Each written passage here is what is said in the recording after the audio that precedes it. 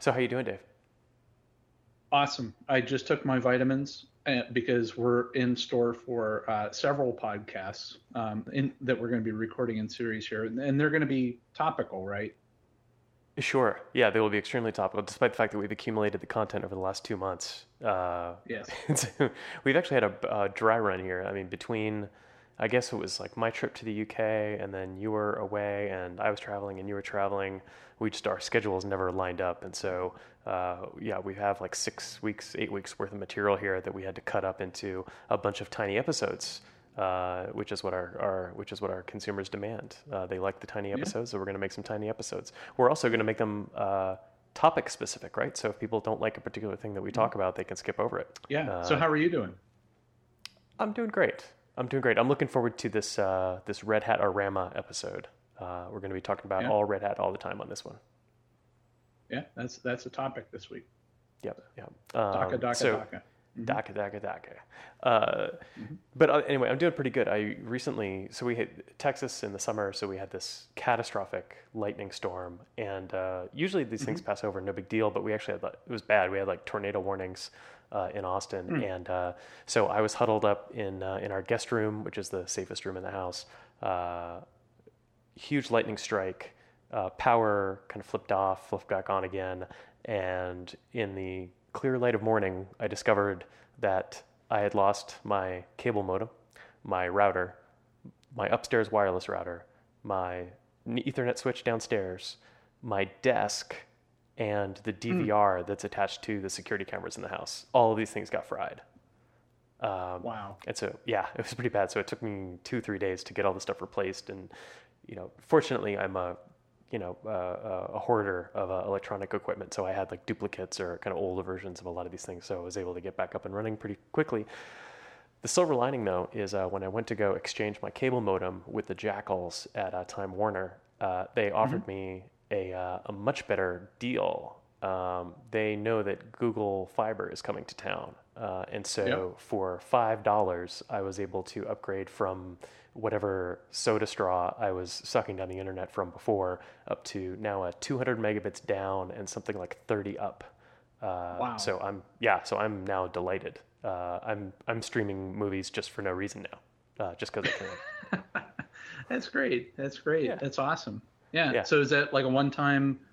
Is that like a limited term promotion, and then that's how they get you, or is it $5 more until they say so? Yeah, so I did mention that it was Time Warner. So it is virtually Yes. guaranteed that after 60 days, 90 days of me enjoying this bandwidth, that they're going to start adding zeros to my bill. Yeah, I'm Right. Yeah. positive of it. Yeah. How are you doing? What's going on? Oh, good, good. I'm ready for Independence Day, and got the Akron Lug meeting tonight, so I'm all excited for that. Lauren's going with me, so we're going to go talk to folks. Excellent, excellent. What's the topic this week? There is none, so it's Hmm. sort of like it's probably going to be a light crew this week because of the holiday on being July 3rd. So it's like we'll just push it out the formal meeting. So it's just guys getting together talking about stuff. So it'll be good. Okay, excellent. So what do we have on deck for the show this week? Okay, so let's see if you could detect a pattern here. We're going to be talking about containers. Hmm. We're going to talk about Project Atomic. We're going to talk about containers. Hmm. We're going to talk about RHEL 7. Hmm. We're going to talk about containers, Hmm. and then Rev 3.4, and then we're going to talk about Docker. Oh, you mean DACA? Yeah, Docker, DACA. right? Yes, exactly. Yeah. So, I don't know if you were able to pick up on a pattern, but if people wanted to analyze the topics Mhm. and all the links that we have, where should they check that out? Yeah, they want to go to dgshow.org. That's D as in DACA, G as in DACA with a silent G, Hmm. show.org. And so on the cutting room floor this week, we have my favorite bar in Austin, which is the Hmm. Container Bar. We've got my favorite philosophy podcast, which is the Partially Examined Life, which I can't believe I haven't discovered until recently. And then how some good design can resolve armrest disputes on airplanes. Yeah. Yeah, well, and speaking of airplanes, with Hmm. the United is joining Delta with changing their frequent flyer program to go from points per dollar spent instead of miles flown, which you're not a fan of.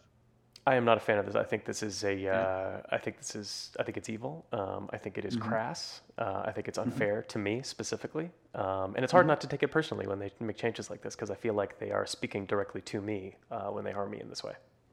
Yeah. Yeah.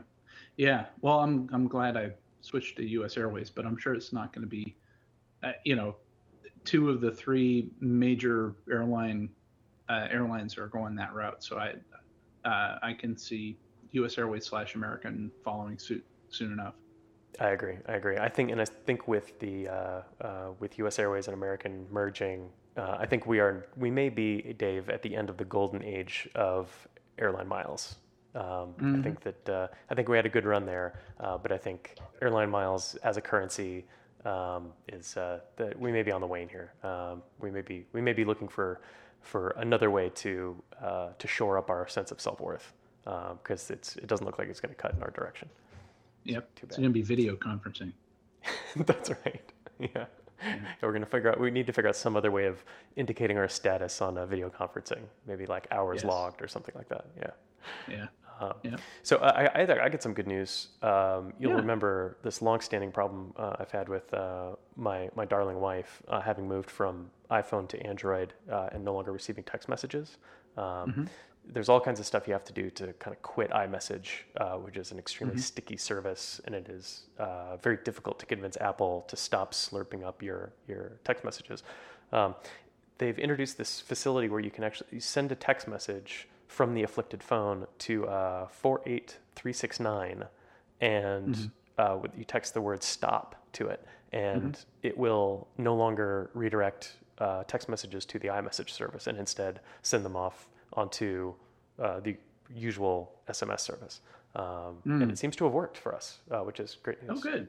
Yeah, So yeah, yeah. this isn't like some scam where you're going to profit off some Nigerian SMS scam thing.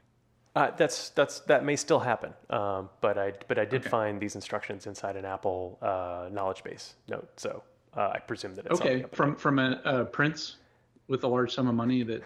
That's right. Yeah, exactly, exactly. Yeah. Uh, Hmm. yeah, terrible. And then, so I like this article you found about standing desks, especially when mine got fried by the lightning storm. I was seriously Yeah. Now considering. you have an alternative. Yeah, that's right, curling up in the fetal position instead of standing, Yeah. which is That's much the new healthier, thing. right? Yeah. Hmm. Yeah. It's Um, therapeutic. that's right. So there's this great Onion video on this new trend sweeping offices around the world, and it's written in the. Anyway, it's very funny. I was Yeah. I very, highly very recommend sympathetic. people check that out. It's Yes, hilarious. yeah, definitely worth checking out.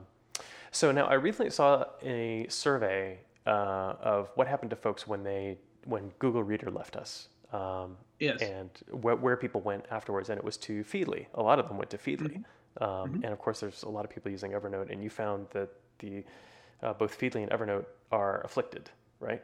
They Yep. were compromised in some way. Yeah. Yeah. So speaking of fetal positions, there was I guess somebody, like, they did a denial of service attack on them, and they basically said, hey, we'll lift it if you pay our ransom. And so the Feedly and the Evernote folks, they held their ground, and they would, like, rather go down and stay down than cave into the ransom demands, which I thought was great. I prefer that than having them cave in, and because all that does is just reinforce that behavior. Yeah, yeah. I like this idea of tech companies not negotiating with terrorists. Right. Yes, I imagine Harrison Ford as Jack Ryan as CEO of Evernote, kind of pounding his fist on the desk and not giving in. I like it. Hmm. It's pretty good. Yep. Yeah. Yeah. On the other hand, Netflix did give in. Yep. So, this article you found about Netflix is going to shut down its public API to third-party developers in November, to the detriment of third-party developers who had been relying on the Netflix suggestion algorithms. I guess is what the API Hmm. was mostly about. Um, Well, and queue management, and so somebody mhm. wanted to do like a third party queue management app, Like Right. for I know Android. I don't know about iOS. You can't manage your DVD queue using the Netflix app, but people Hmm. would make third-party apps to be able to do that. Right. And was there argument that people are no longer using the DVD function at all? And are most of them are using Instant? And so why bother maintaining a public API for this service that we've tried to kill many times before? Or is there something more nefarious here? Are they deliberately trying to kill off the third-party developers? I think they want to have the main way that people access Netflix is through their website and their app, Sure. and they don't want to. You could look at it from the pessimist viewpoint or the conspiracy theorist viewpoint as them being sort of like greedy and keeping it all to themselves, or you could look at it possibly from like the Steve Jobs standpoint of you want they want to control the experience, Hmm. and so that's sort of why like iOS didn't exist on like white boxes, Right. Right. even though they could, but he wanted to control things from a design standpoint, the user experience standpoint, um, Right. but I'm sure the Well, and truth lies somewhere in the middle. yeah, yeah, or both. Yeah, both. Right. Yeah, This reminds me yeah, of Twitter shutting down their API, or at least putting governors on their API to kind of discourage the proliferation of third-party clients. yeah, It's a kind of very similar experience. They do want to kind of quote unquote control the experience. Although this got me thinking about this notion of when we talk about cloud services, well, so two things. First is when we talk about cloud services, one of the frequent arguments you hear, especially from Apple fans when they're talking about Google, is they're saying, well, I pay Apple money, and so I'm not afraid of using their service because they have my interests as a customer at heart. Whereas if I give my data or I give my work to Google, Google's making money off of me, right? I'm the product when it comes to Google. And hmm so hmm there's no incentives in place. And so Google's going to abuse me, whereas Apple is less incented to abuse me. This is an example of where that is not true, right? Netflix is actually potentially doing harm to its customers by limiting the number of ways in which they can interact with their service, right? That's a materially worse end customer experience, I would think. So it yeah, kind of yeah, gives lie to that point. Um, and then the second is, you and I talk a lot about vendor lock-in, and I yep, wonder if a better way of describing this is vendor abandonment. yeah. That's what I Because was gonna say. Yeah. yeah, because when you talk about lock-in, it's like something theoretical, but you talk about vendor abandonment, it actually happens a lot more often than just simple lock-in. This hmm idea of like, well, a vendor just doesn't care about your product anymore, and so they're going to cut it off and leave you to drift. Um, if for whatever reason you were relying on Netflix's public API, you're out of luck come November Yeah. 14th.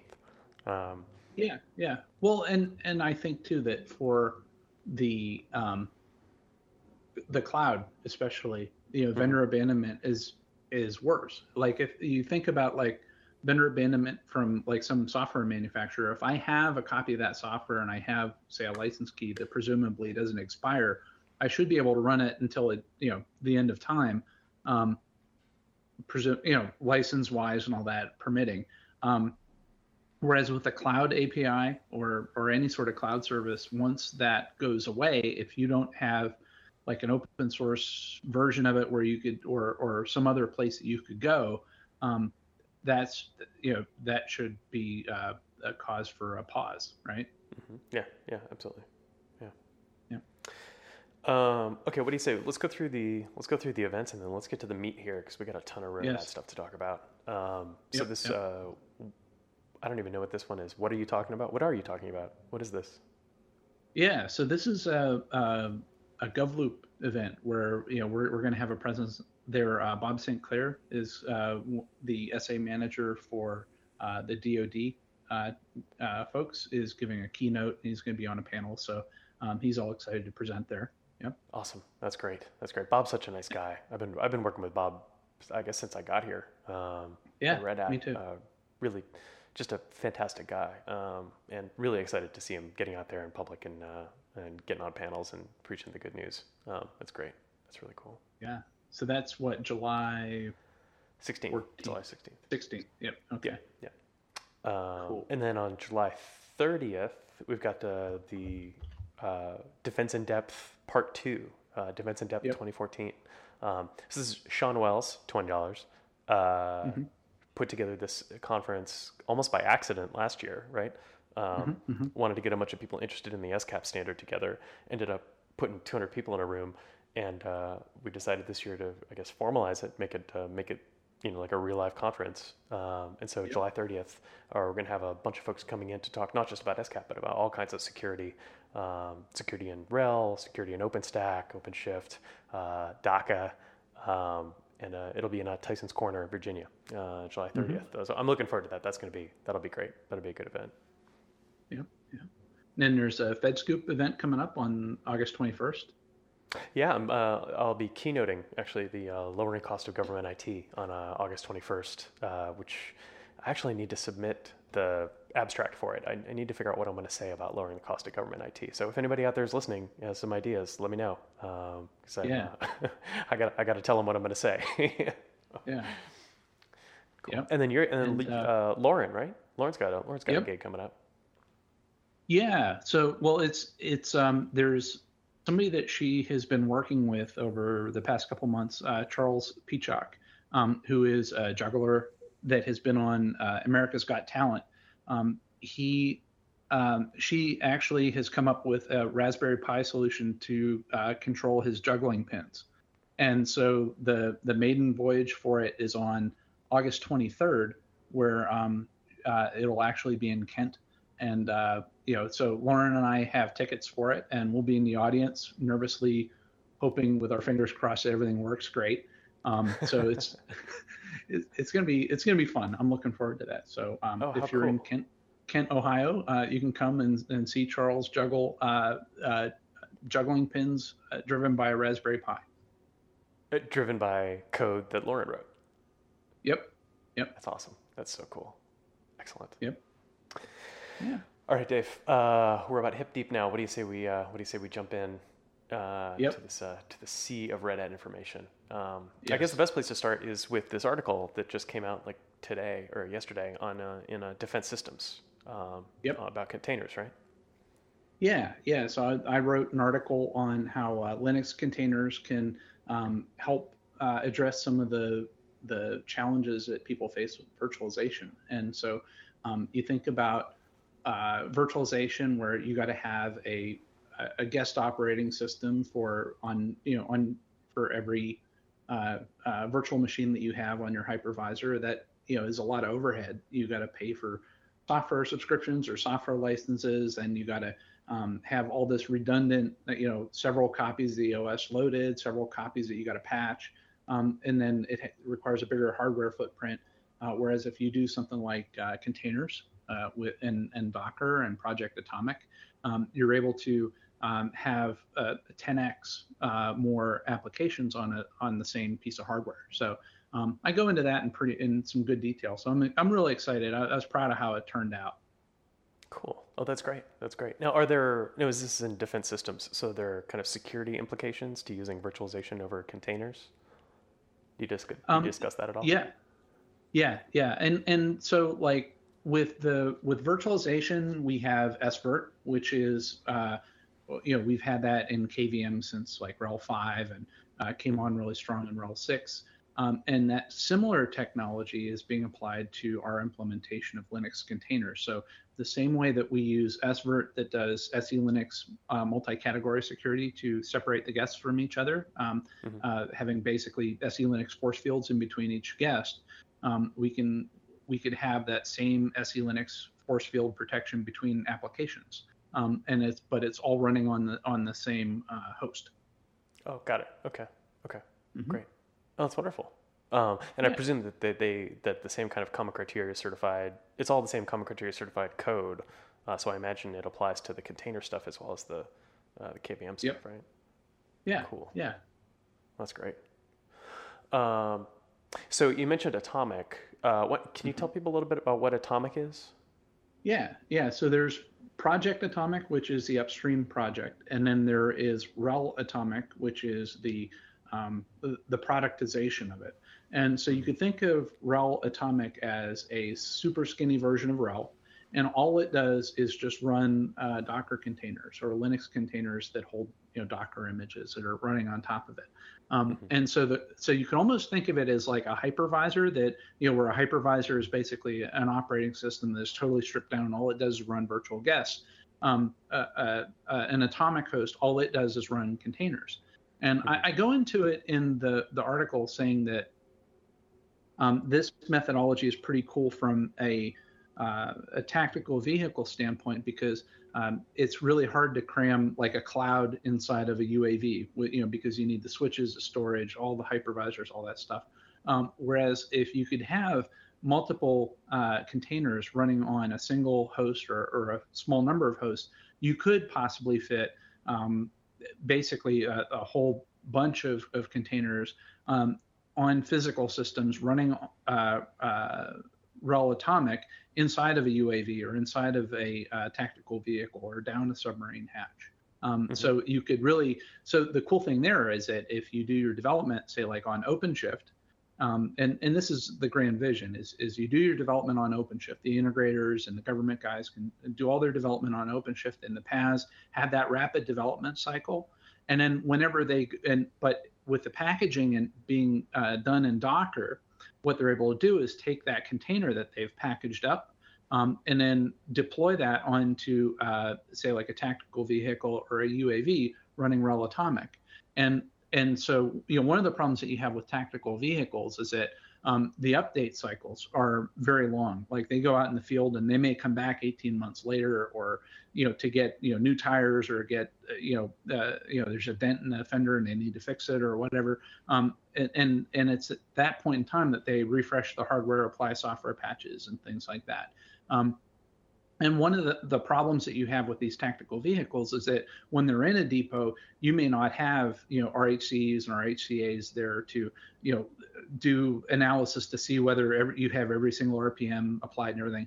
But with Docker and Atomic, you can have each of the applications as basically a cryptographically signed blob that you could quote unquote flash onto an Atomic host, and what version of that application you've laid down, and you could see whether it's up to date or out of date, or if you need to apply a new one. Or if someone's messed with it too, right?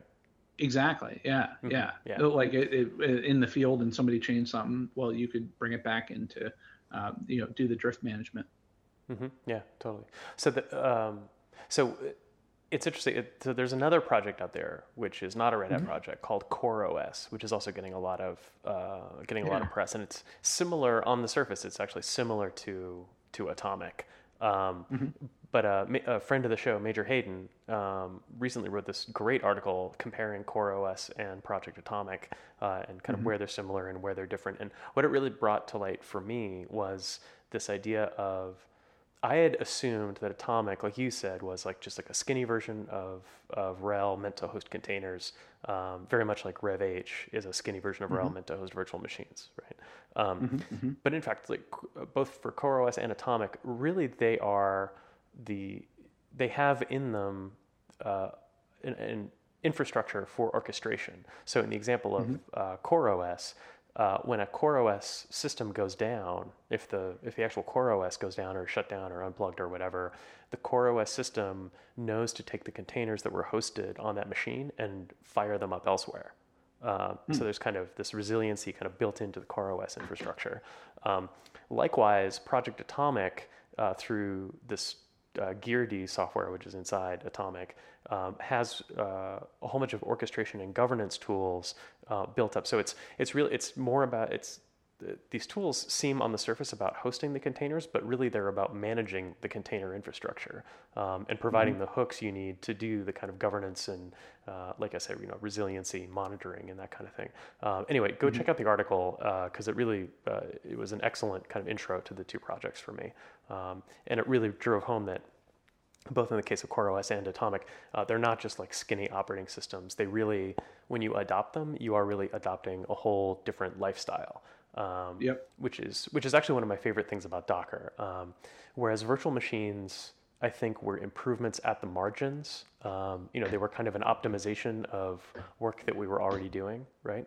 Virtualization does some great things, right? It allows us to get better density on existing hardware, allows us to isolate applications one from another, introduces a few additional kind of overhead problems. But by and large, it was a way of doing the work we were already doing, just doing it a little bit better.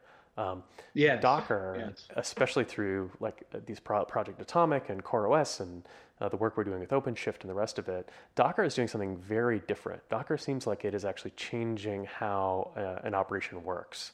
And so, just for folks who are listening, like if you're thinking about Docker and containers as a way of just doing faster virtualization, I discourage you from thinking about it like that. It really is like a change in lifestyle.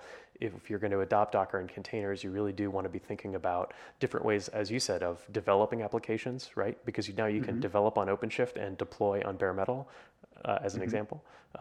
It's a whole different way of doing things. And if you're not taking that into account when you're adopting the technologies, you really aren't exploiting them. Anyway, getting long-winded there, but if folks want to get started with Docker, there's actually a great K-Base article at the Red Hat customer portal, which we'll link to in the show notes. Yeah, that's nice. It's pretty. Yeah, it's a nice article. Yeah. Yep. Yeah. Nice and thorough.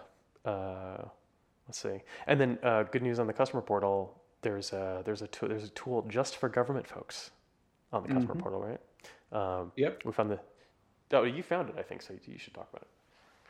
Well, yeah, but I didn't write it. But it's IAVA to CVE mapper in the customer portal. So a lot of times, somebody gets an IAVA that says, "Oh, well, hey, you got to remediate your system against this IAVA."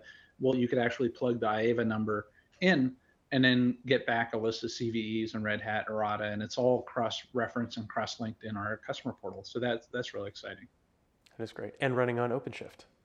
Yep. If I remember. Yeah, yeah, exactly. All of our lab stuff runs inside of OpenShift. So cool. That's great. So, Dave, there's one thing we haven't talked about on the show yet, and it's been conspicuous by its absence so far. Can you guess what it is?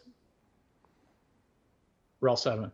RHEL 7. That's right. We haven't talked about RHEL 7 at all. This is a huge deal, RHEL 7 coming out. And you, Dave, you were in mission control when we launched it, right? Like you were. Yeah. I mean, you were on the team that launched this product. So walk me through it. What are the highlights? Well, there's a whole bunch. We talked a lot about containers and Docker, and that's one of the new features. With RHEL 7, we've switched over from the init subsystem to system D, and so boo. Oh, sorry. No, it's awesome. I thought my mic was off. No, it's actually working pretty good. I'm running RHEL 7 right now. I probably sound a lot newer, probably younger, and more because sprightly. I'm running. Yeah. And so I added an SSD to my laptop, and so doing system D with an SSD on my laptop like boots up RHEL 7 in like 10 seconds, and that's with an encrypted drive and LVM and all that stuff. So that's pretty nice. Yeah, and then there's so many things in there. There's the performance profiles that so you can install systems that are pre-tuned for. Oh, I'm doing a database workload, or I'm doing a web server workload. You could pre-tune it that way. Just a ton of good stuff. There's Windows integration, so things like cross-realm trust with Active Directory. So I could have an identity management server that is managing all of your Linux systems. I can authenticate against them, and then have a cross-realm trust with an Active Directory server. And so if I get a token on my identity management server, I can use the Windows services because there's already a trust agreement between the Active Directory server and the identity management server, so I could access like Samba shares or anything that is AD authentication enabled. This is a big deal. It sounds boring. Like as soon as you say stuff like cross-realm trust, a lot of people will tune out. But I know, yes, that's right. Yeah, I know that a lot of shops are like, there's the Windows guys over here and there's the Linux guys over here, and a source of constant tension is the Linux guys being forced to use the Active Directory stuff that the Windows guys operate in order to do their authentication.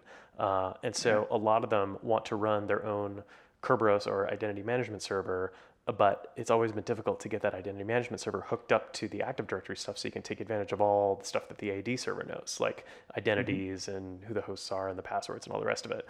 And being able to establish that cross-realm trust means that you can operate your own identity management server and not be beholden to the Windows guys, while at the same time taking advantage of all the information that their AD server knows. So I'm declaring peace in our time.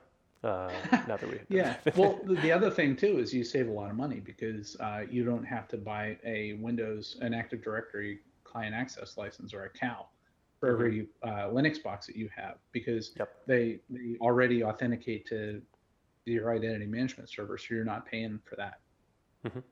Yep, exactly. And so sorry, getting back to Systemd, because I know this is people in the community. There's a lot of people who hate Systemd for moral and aesthetic reasons. Can you tell me a little bit about why move to Systemd? Like, what does it do, and why does it do it better than its predecessors, like initd? Yeah, so like init in the past, you were very limited in terms of like how you could, whenever you go to start things up, the system boot times would take longer because you couldn't boot things, or you couldn't start services in parallel. And so with Systemd, you could actually set up dependencies to say, well, I don't want to start, you don't want to start Apache until the network is up. But then I don't want to start SSHD up until Apache is up, or I'm sorry, until the network is up. But if I have, but with Systemd, you could say that, oh, well, once a network is up, everything is dependent upon the network. They're free to go ahead and start their services. And another thing is that you could even have services start whenever they don't have to be started at boot time. So for instance, like SSH is a good example, or Apache is a good example of like where you want to do, say, like a cloud workload where you want to have the footprint be as small as possible. And so if you're not running certain services all the time, don't bother turning them on. And then, but if somebody all of a sudden starts talking to port 80 or the SSH port, then it's like, oh, hey, I got a packet on port 80 or port 443. Go ahead and start Apache up to service that request, and then after a period of time, it can shut itself down. And then that allows you to have a smaller footprint in terms of how much cloud resources you're taking up. And also, again, that's another way to have your boot times happen a lot faster, because you don't have to start these services that may not be used at boot time. Okay, that makes sense. It's the way I understand it is Systemd allows you to put a bunch of instrumentation and metadata around a particular service, so that you can do stuff like, when I spin up the service, apply this SELinux context to it, right? And apply this C group's resource constraints to it, so that I know that every time I start at the web server, it's in this particular SELinux jail, and it has X% of the network and X% of the disk, and so on, which is actually the part that I like the most, because we're using that infrastructure over on the Atomic project that we just talked about. So the Atomic project, when it's spinning up containers, it's actually using Systemd to spin up the containers, right? Yeah, exactly. It'll spin up the container, stick them in the right SELinux, MCS context, and just like you said. It's great. It's and set up the networking, private networking. Yeah. I like it. It's the idea of as a one-time sysadmin, the idea that I could manage all of these constraints and all the available services in one place, using tools a little bit more sophisticated than a bunch of shell scripts, is really kind of comforting. It's kind of nice. Anyway, there was another big launch too, right? Rev came out, Rev 3.4, I think. And so we're just going further down the rabbit hole with convergence with OpenStack. So now Rev and the Rev 3.4 and OpenStack share the same storage infrastructure. They share the same networking infrastructure, and it's again, we say this every time the new Rev release comes out, but it's lovely to see Rev kind of blossoming from its kind of awkward teenage years into adulthood. Now it's being married up to OpenStack. I think it's becoming a much more interesting tool than simply a cheap alternative to VMware, right? It's beginning to do it's now winning on its own merits, I guess. Is a nice way to put it. And I like the modularity too, where in the past, whether it was Rev or whether it was VMware, the people working on, if you want to do, say, like networking performance enhancements, or you wanted to rewrite that stack and all that, it would only be applicable to, say, VMware, or only be applicable to Rev. Where here it's basically you get a 2-for-1, where it benefits the OpenStack folks and it also benefits the Rev folks. And so I think that really optimizes the engineering investments that we're making and the community outreach that we're doing, which is I think is going to make the daylight between, say, like Rev and VMware get smaller and smaller over time, and in many cases improve, do better. I mean, I know for years we've been beating VMware from a performance and security standpoint. And and to go back, one other awesome thing about RHEL 7 that I thought was pretty awesome is that on day one, we had world record benchmarks for Java performance on HP hardware. Nice. Oh, that's great. Very cool. Yeah.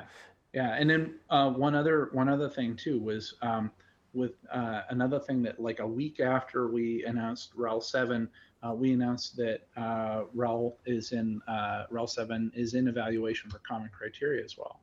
Yeah, which is huge. Do you remember how painful it was with RHEL 5 and RHEL 6? How long we had to wait for that to get into evaluation? It was like a .4, right? Yeah, exactly. It was like 2 years after. Right. Yeah. Mm-hmm. And in this case, it was a week afterwards we were in evaluation, which means that government users can now, in good conscience, use RHEL 7. A huge congratulations to all of the teams that worked on that in Red Hat. That was an amazing achievement, is to come out of the gate with an evaluation. That is, I've never seen anything move that fast with common criteria. Yes. So that's good work, guys. And they were probably getting sick of you and I going up to Westford complaining too. That's right. Yes, that's right. That was my role in this process, is whining. We'll show them. Yeah. Well, and so speaking of virtualization and OpenStack, there was a great article. This actually came out like 6 weeks ago, and we haven't talked about it yet, which was talking about the work that we did with Harvard and MIT, putting OpenStack in place for this private cloud that they're building. So at the MIT Broad Institute, they needed kind of an internal infrastructure as a service. They teamed up with us and with Cisco, and they've stood up this infrastructure running on Red Hat's OpenStack on top of Cisco's hardware, and it's going really well from what I understand. So we have a link to a write-up about that in Business Cloud News, which you can check out in the show notes. Nice. Mm-hmm. Yeah. So what about lessons learned?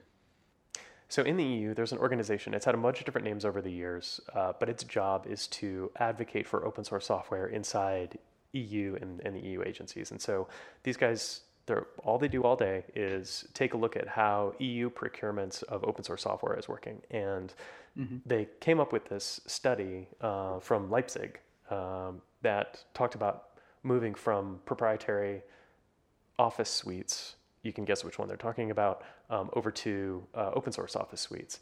And what they found is the exit costs of leaving these proprietary systems almost totally overwhelms any anticipated savings you might get from your new open source platform. So in the case of this transition that they wrote up,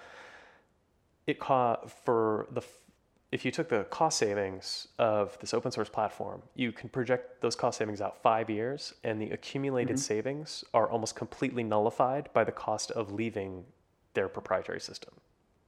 Wow. So it would take year 6 before you actually started saving money. So this really struck me because exit costs are a big topic for me. I think that proprietary companies often talk about open source cost savings as being, ephemeral, or like, oh, you'll never see these cost savings. And they'll produce a bunch of studies that say, it takes years to get your money back, or you'll never get your money back. And what a lot of them don't mention is that, what this study says is it's the exit costs which are actually costing you money, not the actual cost of the software the open software that you're moving to. And so, especially when like we were saying before, especially when we're talking about cloud, we're talking about the costs of vendor lock-in, the costs of vendor abandonment.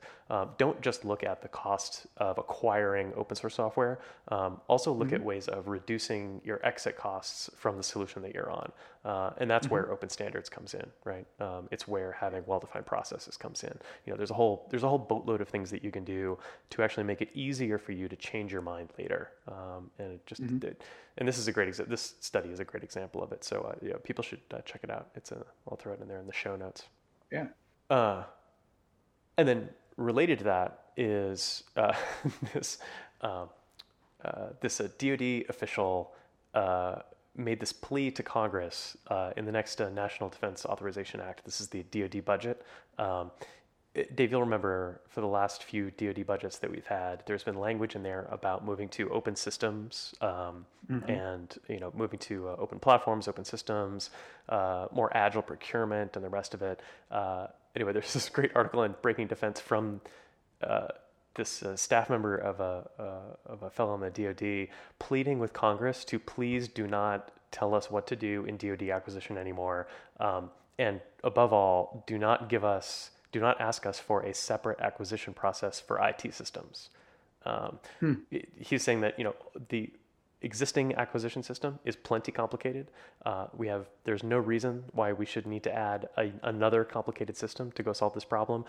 We have all the tools that we need. All we need is kind of internal bureaucratic reform, and not a new set of rules coming from Congress, which is not an opinion, honestly, is not an opinion that I had heard before. A lot of people are like, there is no problem, or we need a completely new system. I hadn't heard somebody say, well, we can just use the existing system and maybe emphasize one set of rules over another. Kind of an interesting way of kind of cutting the baby in half. Anyway, so that's why I included this link. I don't know if I have an opinion about it. Although these often, when you have these kind of black and white arguments of either there is no problem or throw the whole thing out, burn it to the ground, and build something new, it's often that third way which ends up being true. And so I'm intrigued. But at the same time, that sounds so nuanced an argument, and so kind of fraught with peril. It makes me a little bit pessimistic about it. But I don't know, I've got an open mind. If people know more specifics about what this guy's proposals are, please let me know. Yes. Yeah, and it's a hard problem. Yeah. I've been trying to fix this thing for 20 years, right? And it only continues to get worse. Gnarly. It's hard to do IT in the DoD. That's the moral of the story. It's complicated. Yep. Wow, Dave, I think we're at the end of the list here. I don't think we have anything else to talk about. No, we got other episodes to record, so. That's right. All right, we better cut this off then. So, Dave, if folks want to learn more about Docker, if they want to learn more about containers, if they want to learn more about RHEL 7, if they want to learn more about Rev, if they want to see all the awesome stuff that we have in the customer portal now, where do they go for something like that? They want to go to dgshow.org. So D as in Dave, G as in Gunner, show.org. Nice. And Dave, I will see you in about 5 minutes. Yes. Excellent. Okay. Bye, everybody.